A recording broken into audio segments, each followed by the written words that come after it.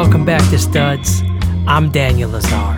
Studs explores and honors working. It also honors the life's work of the oral historian and legendary Chicago radio host, Studs Terkel. And in my effort to close the social distance, Studs gives me a chance to connect with good, hardworking people and take a deep dive into what they do for a buck. Having just wrapped Season 3, I want to offer a few Studs patrons a chance to reflect and to look forward. And so it is my privilege and my pleasure to welcome to Studs 3 splendid patrons. Out of Chicagoland, Illinois, Laura Stevens. Laura, welcome to Studs. Thanks for having me, Dan. It is a bona fide pleasure and a welcome back to a Studs alum, Todd Greenstein. Welcome back to the podcast. Our listeners will probably remember you from the first episode of this season. Todd, how's it going over there? It's going, Dan. Thanks for having me on. It is a pleasure. And last but certainly not least, Mr. dare I say, Dr. Patrick Baker here in Berlin, Germany. I have to make a confession about Patrick Baker. Look, for a guy who doesn't get to make a whole lot of friends in his middle-aged life, I got to make a new friend, and it's Patrick Baker, and he has been such a supporter of the podcast. We walk and talk, and he countenances all of my bullshit as I make my way through this podcast experiment. Patrick, welcome to Studs. Thanks for having me, Daniel. It's an honor. Why, thank you. So, my friends, let's reflect. Let's start here. What Studs episodes or moments stand out to you? And why do they stand out to you? So, to start, I thought the interview you did with Jocelyn Gonzalez was mind-blowing. You know, she was the earth medicine practitioner, and I really didn't know much about that world. The only insight I had ever had into that space was in an episode of Billions, which I think is on Showtime, where they went to a shaman to clear their heads. But I didn't know anything, and I didn't research anything about it. So when she came on your show and talked through it, I was like, oh, wow, that's a real thing. And it's not just for TV. And her voice, how she explained it, created a picture in your mind of how it worked was really great. She's a real special person. And, you know, we have another Studs patron who, I suppose I should throw him in the mix now. There's a Studs patron called Johannes Zorn here in Berlin, and he's a splendid dude. And he wasn't entirely comfortable for a few reasons being recorded here on the podcast, but I did want to reach out to him and ask him if he had a favorite episode. And Laura, he shares with you a fascination with the Jocelyn Gonzalez episode. That one really moved me. I think it kind of changed me a little bit. Did you sign up yet? I mean, I gotta be honest. I think about it most days. I think about just taking an ayahuasca trip most days. Do you find yourself thinking about it? I'm so curious. I think I just fear for the unknown, you know, having a family. I am just so risk averse these days. So probably not going to happen for me. Yeah.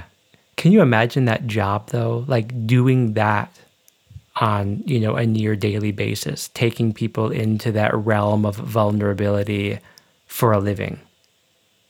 And then just somehow having to, like, you know, go to the store and shop like a regular fucking plebe. Patrick, did you have an episode that really stood out to you from any season, really? Oh, sure. Well, there are many. I think one of my favorite episodes was actually very close to the beginning. And I have to apologize to all of the people who've spoken to you, but I don't remember any of their names. I only remember their occupation. And what they talked about. But I think that's kind of a tribute to what the podcast does. So the first one that really grabbed me was the mailman. Yeah. And I just felt like I got a great sense of how another human being goes through his day, really from beginning to end, and finds meaning in what he does. To my mind, he's carved out a kind of dream life. There's a kind of simplicity to it. There's a dependability to it, but it's meaningful. He's doing something that everyone needs, And I know that I've struggled in my life with meaning. Is there meaning for others in what I'm doing? And he seems to have really just hit that out of the park. Yeah, that is a fan favorite, and it's a favorite of mine. And I should say a little inside baseball on that episode. That there mailman was one of my closest friends, if not my closest friend, for a couple of years, and we just drifted away. That was our reconnecting after about 20 years.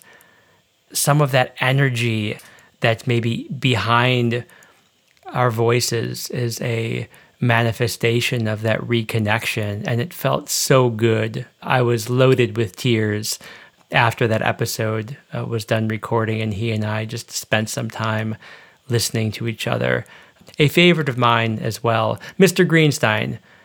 Do you have a favorite? It's hard to pick a favorite, but I really like how one after the other, they're all really interesting. And there's one with your friend who has a guitar shop. I learned about guitars. I learned about strip clubs. I learned about all types of things. I have a little memory from each. What do we think separates the best episodes from the mediocre episodes, or, perish the thought, the trash episodes? Well, I think there's value in each one and what the person brings to the conversation. And that is just the authenticity that they bring to the conversation. But some folks have a knack for storytelling. And when you can bring a story to the table and help paint that picture for people, I think that is just fun listening. And what's really amazing is I'm assuming most of your guests aren't media trained, but some of them really have this knack, like a podcast knack. If you listen to a lot of podcasts, sometimes you can tell like what sounds like a storytelling, like someone who has experience doing this. And I'm assuming most of them don't, aside from telling their friends, over dinner at the bar. But the way they've learned how to convey that story in a way that resonates with people and makes an impact, I think that's a differentiator. Forgive me for wanting to comment on almost like everything that everyone says, but I'm just so passionate about this project. Part of the conceit of the project, Laura, is that everybody is an expert at telling their own story. And so what I'm trying to do is to just give them the space to do that patiently, right? Without having to do it before dessert comes or before, the kids run in from the other room or whatever, just to create a quiet space for people to meditate on what they oftentimes know best, which is the work they've been doing for, years, sometimes decades. It's not just like the task at hand. What does your job entail? I do this, this, and this. Here's my title. Here's who I interact with. It's the relationships or the stories that surround their day, like the fireman. The way you approach that conversation was like the right speed. And at some point, he started going really deep into feelings and losses and grief. And it was like at the right point. But hearing him talk about those situations was a listener draw. Like the whole thing was interesting, but now you're wondering like what is really going on in his experience and others around him. Yeah. Patrick, what's your read? What separates the best from the not best episodes? First, I'd like to piggyback on what Laura said, but I take a bit of a different view of it just because we've talked about this. I, from the very beginning, was astounded at just how articulate all of your guests were. And it never occurred to me that you were doing a serious amount of editing to make them perhaps sound more articulate than they are. Not because they're not articulate people, but because it's impossible to speak for a half an hour as if you have some sort of prepared text. I always had the impression that people had given serious thought to what they were saying. They'd really reflected on it. And only later did I realize that that impression is an artistic creation of its own. And so I think that when you succeed in editing well, I don't even hear that it's edited. And so I think that helps a lot, good editing.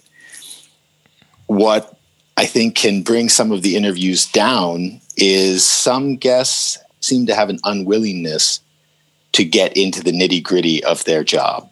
Yes. And I can hear you trying very hard, making another pass. Let's get back to what your day is like. Tell me about your day. And perhaps they think that their day is not important enough. But that's what I want to hear the most. I want to hear what people's days are like. I'm fascinated by that because it just gets to the core of what's so important about work. So the guests that are reticent about that, in a sense, sabotage their own interviews. That having been said, there are no interviews that I disliked, although my brother, who is also a regular listener, was infuriated by a podcast or two of yours when your interviewees refused to talk about a failure. And I was not infuriated. He was infuriated. He called me, who do these people think they are? And I believe his words were, why was Daniel such a pussy? And why didn't he go after them? And, I don't know that you needed to go after them, but that was kind of a letdown for me. Yeah. But what are you going to do? Well, we're going to talk about it at the end of this episode. We're going to sort of revisit that concluding question. So we'll kind of come back to that. Perhaps this is a little navel-gazy, but I really want my patrons and all of my listeners to feel empowered to try to guide the tone and content of what I'm doing here.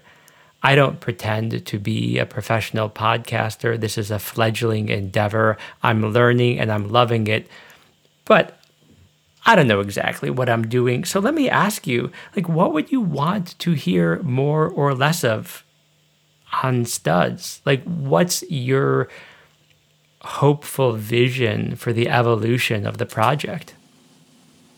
Mr. Greenstein? Maybe have different sections of work, like blue collar season, or maybe one on how some people choose to major in engineering in college, and then they go off and do something totally different.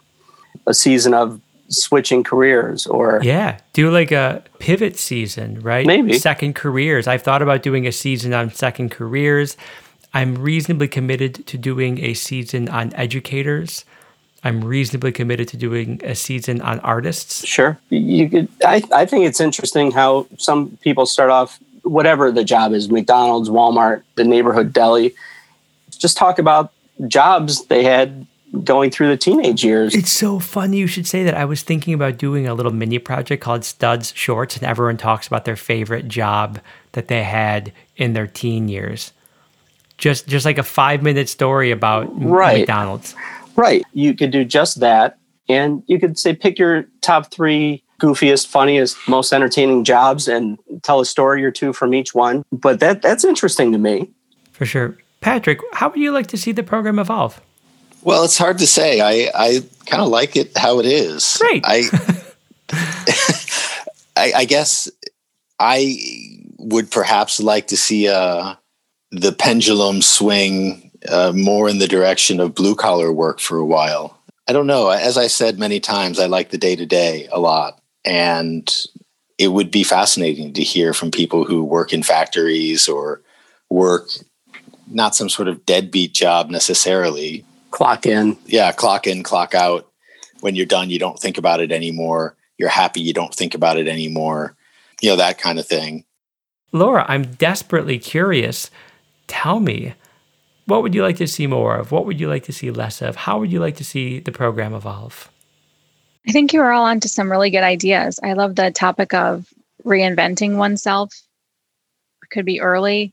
It could be, after doing something for 25 years. And I think about, for my job, do I see it through and cash in, or do I make a change for some kind of level of happiness and go a different route for the last 15 years?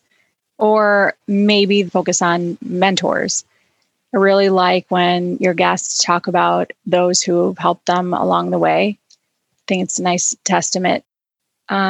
Stories of people, passing up big opportunities and big bucks for jobs where they find more fulfilling. I'm crazy about all of those ideas. I want to do a pivot season, second careers. I often want to ask people, like, if they could retire today, would they? But I almost feel like it's an unfair question.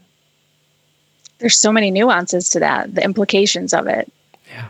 But, I was thinking about, questions that you ask at the end. And I think it could be something around, retirement. When do you have a plan for retirement? What do you want to do after retirement? Yeah. I mean, retirement is so far-fetched and or so far away for so many people that I don't exactly know how to line up that question. I mean, some people don't want to retire. That amazes me. Let's talk to someone who can't give it up, loves it, 65, not even thinking about retiring. So there might be a book that comes out of these podcasts, and if there is, surely one of the chapters of the book will be about how people crave the communities that they cultivate through their work. Their enrichment from their work has almost nothing to do with the work. It's about these communities that develop around what they do. It's about being with the people. And that is one theme that has come through every single podcast I've had the honor to be part of. And the notion that people would have to leave those communities for this thing that we cherish called retirement. It happened to my father, right? My father literally had a retirement calendar countdown, 1,000 days till he could retire. And he changed that calendar every single day. And when the time came for him and he retired, I'm sure he would agree it was one of the worst things that ever happened to him, because that community was no longer there for him. He could no longer participate in that marketplace of ideas. And this is why I kind of see work as this sacred endeavor. It has a little bit to do with delivering mail or doing HVAC work or healing others, through therapy or through ayahuasca. It has everything to do with just connecting. And that's something that I keep on rediscovering. And I find a lot of beauty in that. I find no beauty in the image I'm about to lay down, which is that I'm going to lay naked before you. I want my patrons here to feel emboldened to ask any question that they want to ask me about the podcast, the process, the product, or the people I'm interviewing. Let's talk a little inside baseball. Anything that you would like to know about what I at least try to do at Studs and how it happens? I have a couple questions. Just the basic preparation. What percent is research? Well, tell us about it. How do you? I do almost no research. If there are people who I've never met before, I try to make sure that I'm conversant in the vocabulary. In season 4, I have a cardiologist, and I just realized the vocabulary for that particular profession is totally above and beyond what I could possibly, bring to that interview. I like to think about them. Here, my favorite thing about the podcast is really before and after the conversation. Because before the conversation that's recorded, I get to think about these people and their work and imagine what it must be like to be an ICU nurse, just as an example. And then we have the conversation, and during the conversation, I'm just listening really closely and really empathically and totally immersing myself in the world, but also listening to the sound a lot, making sure that the sound's dialed in and all of that. And then after the podcast, I get to spend hours and hours listening to them over and over again in the editing room and hearing what they said, but also hearing what I know they were trying to say and then bringing that out. So the preparation is really little more than walking and thinking and letting myself live with the anticipation of the conversation that's soon to come. But I do almost no research. It probably shows. No, I think that said, I'm impressed. Yeah, no, not a lot of research here. Other questions, I'll take them. I love talking about my podcast. Yeah, go ahead. You've mentioned other podcasts. What other ones are you involved in? So I have a podcast that I do with my students. It's called IDEAS. It is an acronym. IDEAS is an acronym for identity, diversity, empathy, awareness, and service. And I basically serve an executive producer role and sometimes a host role in trying to promote what we like to call a safe but a challenging space to discuss issues of diversity and identity. And it's really a student podcast, and that's that. And then I have this other, to call it a podcast is perhaps a misnomer, but because of the COVID crisis, and because I'm now starting in 2021 teaching from home, I'm recording my lectures as podcasts for my students. So my government and politics lectures are being recorded. And so I'm really, I'm going to get my 10,000 hours, my Gladwellian 10,000 hours of experience in podcasting real quick here. But those are the three main podcast projects I'm working on. Patrick, do you have any questions about the process? Well, I'm curious what you don't like about the podcast. And if there was an aspect of it that you didn't have to do, what would it be? So I'm going to contradict myself by telling you that while there is a lot of joy in the hours I spend editing each podcast, it can be tedious. And just the tedium of editing.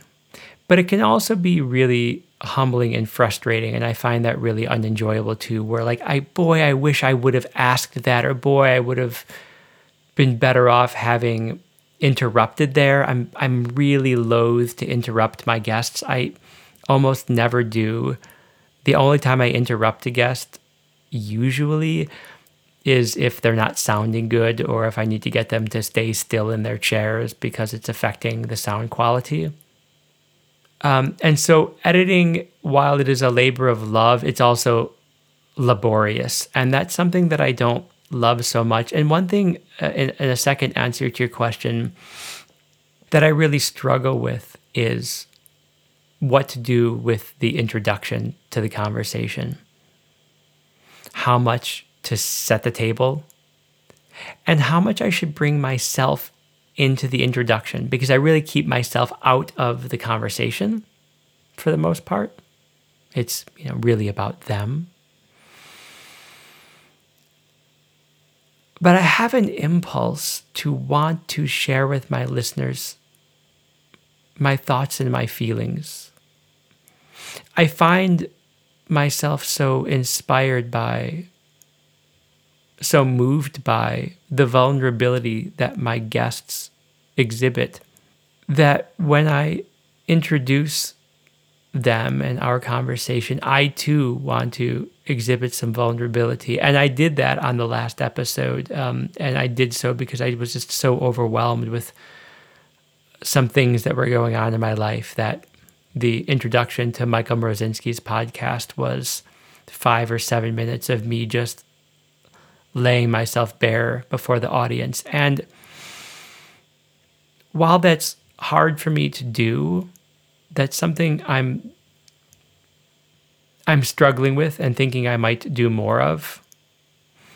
I will tell you, though, in a more direct answer to your question, that I'm not sure that the introduction does what I want it to do. What do you want it to do? Exactly. Okay. I don't know. I'm also really conscientious about people's time. I mean, the podcasts are already about an hour long. And so to add 10 minutes of anything to that is, Any other queries you have about the process or how the sausage is made, so to speak. Well, I've got another question, but I have a feeling you're not going to like it. But I'm just curious to what extent you have set concrete goals for yourself in terms of listenership, monetization, funding of other kinds, how wide you want your reach to be in this podcast. Is it still, a labor of love? Do you see it more still as an amateur thing, that you're just doing something that you get a lot out of and you're having fun and we'll see where it goes? Or have you started to develop a clearer sense of where you want it to go or where you hope it goes, even if it might seem too early to really hope concretely for anything in particular? Yeah, I love the question. It's a very challenging question. I struggle with it because I love the podcast. When I listen to the finished product when it comes up on iTunes, I marvel at how magnificent all of these people are, and the honesty and the earnestness and the vulnerability and the downright decency. And I love how much I learn from them. And look, I am so sick and tired of hearing from politicians and celebrities, not because they're any lesser, but they're not any better. And I think that giving workers a voice is super important. And thus, to the extent to which I'm ambitious to empower the voices of regular working people and do my part to try to drown out the damn near hegemony that celebrities and politicians have over the marketplace of ideas, I'm super ambitious. Like, that's my ambition. Can I just riff on that for a second, Daniel? Riff on that. It occurred to me when in a recent interview that you did with the guy who does internet stuff for Sinn Féin. Yeah. I was just so happy to hear from someone who worked for a political party who was not already convinced that everyone thought that what he had to say was important. And I think that's what you're getting at with these politicians and celebrities. When those people talk, they assume that everyone wants to hear what they have to say. And that might be part of what makes them so boring. And I think there's something really magical about drawing these people who you have as your guests, drawing them out. You can hear it happening sometimes during the interview where they finally decide that they're important enough to take what they do seriously enough to really give an account of it, instead of saying, what I do doesn't matter, which is, I think, something that a lot of people not only say, but really think. And it's not true. It's great when you hear that moment where they realize that that's not true. Man, I got goosebumps hearing you say it. Thank you so much. This is whatever I get out of this working roundtable episode 1.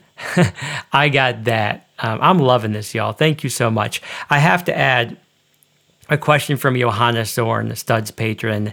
He asks, and I'm quoting here, if you were just curious, you could have had all of this information simply by chatting with your friends, but you take the burden on yourself and you produce the podcast. Is it financial? Do you want to be famous? He asks.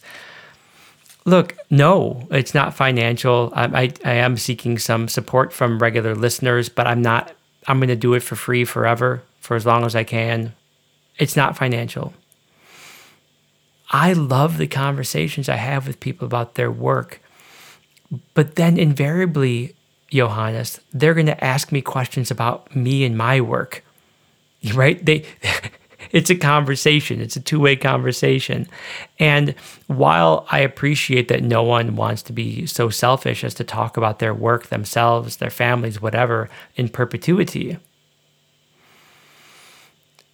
I want them to. I want them to have a concentrated, quiet space to really reflect on what they do and to share with me what they do. And so, Patrick, this sort of is adjacent to your question. No, I'm not looking to be famous. If there was a place to be famous with podcasts, I missed that boat a long time ago. And the notion of fame, I'm totally allergic to. So no, decisively and definitively no, it's not about fame. But it is about shifting the marketplace of ideas to the best of my ability to magnify the voices of the common person in an effort to humble the voices of our celebrity and political overlords. And listen, Johannes, if I could get people to talk for an hour or an hour and a half about their jobs and just keep talking and talking without any of the social graces, I probably wouldn't need this podcast. But people are really kind and generous, and they will ask you questions in response. And so it just gets in the way of my curiosity. So that's why I have a podcast. Hey, y'all, I'm wicked grateful that you remain curious enough about the podcast to ask me some questions about it and to give me a chance to reflect on what it is that I'm at least trying to do here. But let's reflect on our lives for just a moment. Like, if you could tell your 18-year-old self something that you know now that you didn't know then about how to engage with work, what would you tell your 18-year-old self? Patrick, why don't you lead off? All right, sure. I would tell my 18-year-old self that contrary to what you feel deep in your bones, money does matter. I made a commitment very early on in life to never make professional or life decisions based on money. That enabled me to do many wonderful things that I certainly never would have done if I had not had that mentality. So it was wonderful. But at a certain point, when life kind of changed with kids and things like that, I realized that I was thinking about money all of the time, and it's because I didn't have any. And that was a very debilitating place to be. And it required several years of very hard, really excruciating work to get out of that place. And I don't think that was necessary. So that's what I would tell my earlier self. I like that, Patrick. I was thinking it's important to find the balance of something you will like, at least, and being able to pay the bills. But also, the easy route isn't always the best route. Don't be afraid to take risks or be uncomfortable, to fail. I mean, that's something that we hear in my profession all the time, like, fail often, fail fast. That's the best growth. So Laura, you mentioned failing, and I gotta tell you, there's a lot that I love about the concluding question that I ask my guests about their professional triumph and their professional failure. But a lot of guests sort of wiggle their way around it, and I want that. I think I kind of welcome that. But I'm not convinced that the story of a professional triumph and a professional failure is the best conclusion. Do you have a recommendation for an alternative way to conclude episodes in forthcoming seasons? It's a hard one. I think you started with a great question. And if I heard it another 50 times, I would be okay with it. But, a couple of thoughts might be similar to what we talked about earlier. But if you were to embark on another profession, what would it be and why? Or do you dream of retirement? If yes, do you have plans? And if you don't, why? Yeah, that could be a perfect conclusion. Mr. Greenstein, what would you advise for just an alternative conclusion? It doesn't have to be better necessarily, but just something different. Maybe something like, what did you experience that you would have never imagined you would go through in your career? A wild story or something that happened that was out of the ordinary.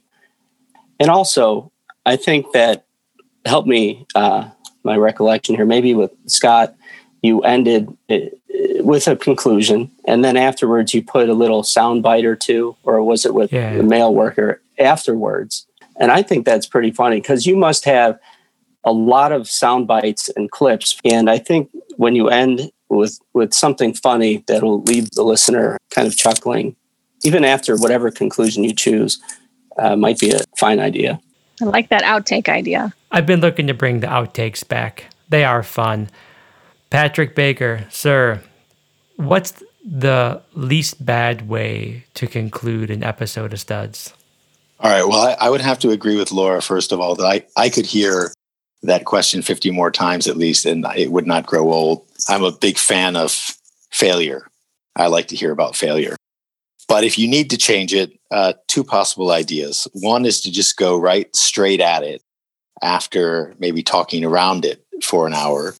And that's, what does work mean to you? Because it's something that I think rarely ever gets addressed head on, but is always in the room. And if you wanted something lighthearted, an idea I had was to ask them to make comparisons between their everyday job and depictions of that job on television or in literature. That's what I tried for a couple episodes. I did this thing where I'm like, what's a cultural artifact that somehow symbolizes or represents what you do? It could be a poem, a TV show, a movie, a song, anything. And boy, was it crickets. I love your idea.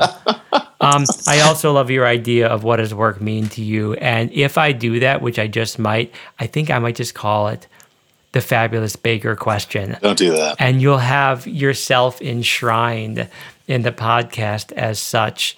You all are enshrined in my hearts. I am so grateful, not just because you patronize the podcast in a particular way, but because you listen to it and you care about it and you're willing to bounce ideas around with me. I am so grateful to have people like you in my life.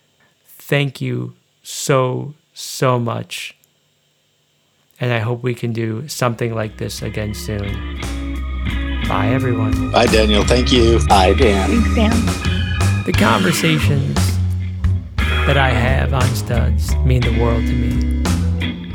And I hope that the conversations that I have on Studs spark conversations in your lives. And if they do, and if you're a regular listener, and you dig what we're trying to do over here at the Studs Pod, you are cordially invited to become a patron over at patreon.com/studs. And if you support the podcast, you too can have a seat at the Working Roundtable at the end of next season. Hopefully I'll see you there. But no pressure. It's all good. Thank you so much for listening. Stay healthy. Stay sane. I'll see you soon for season 4.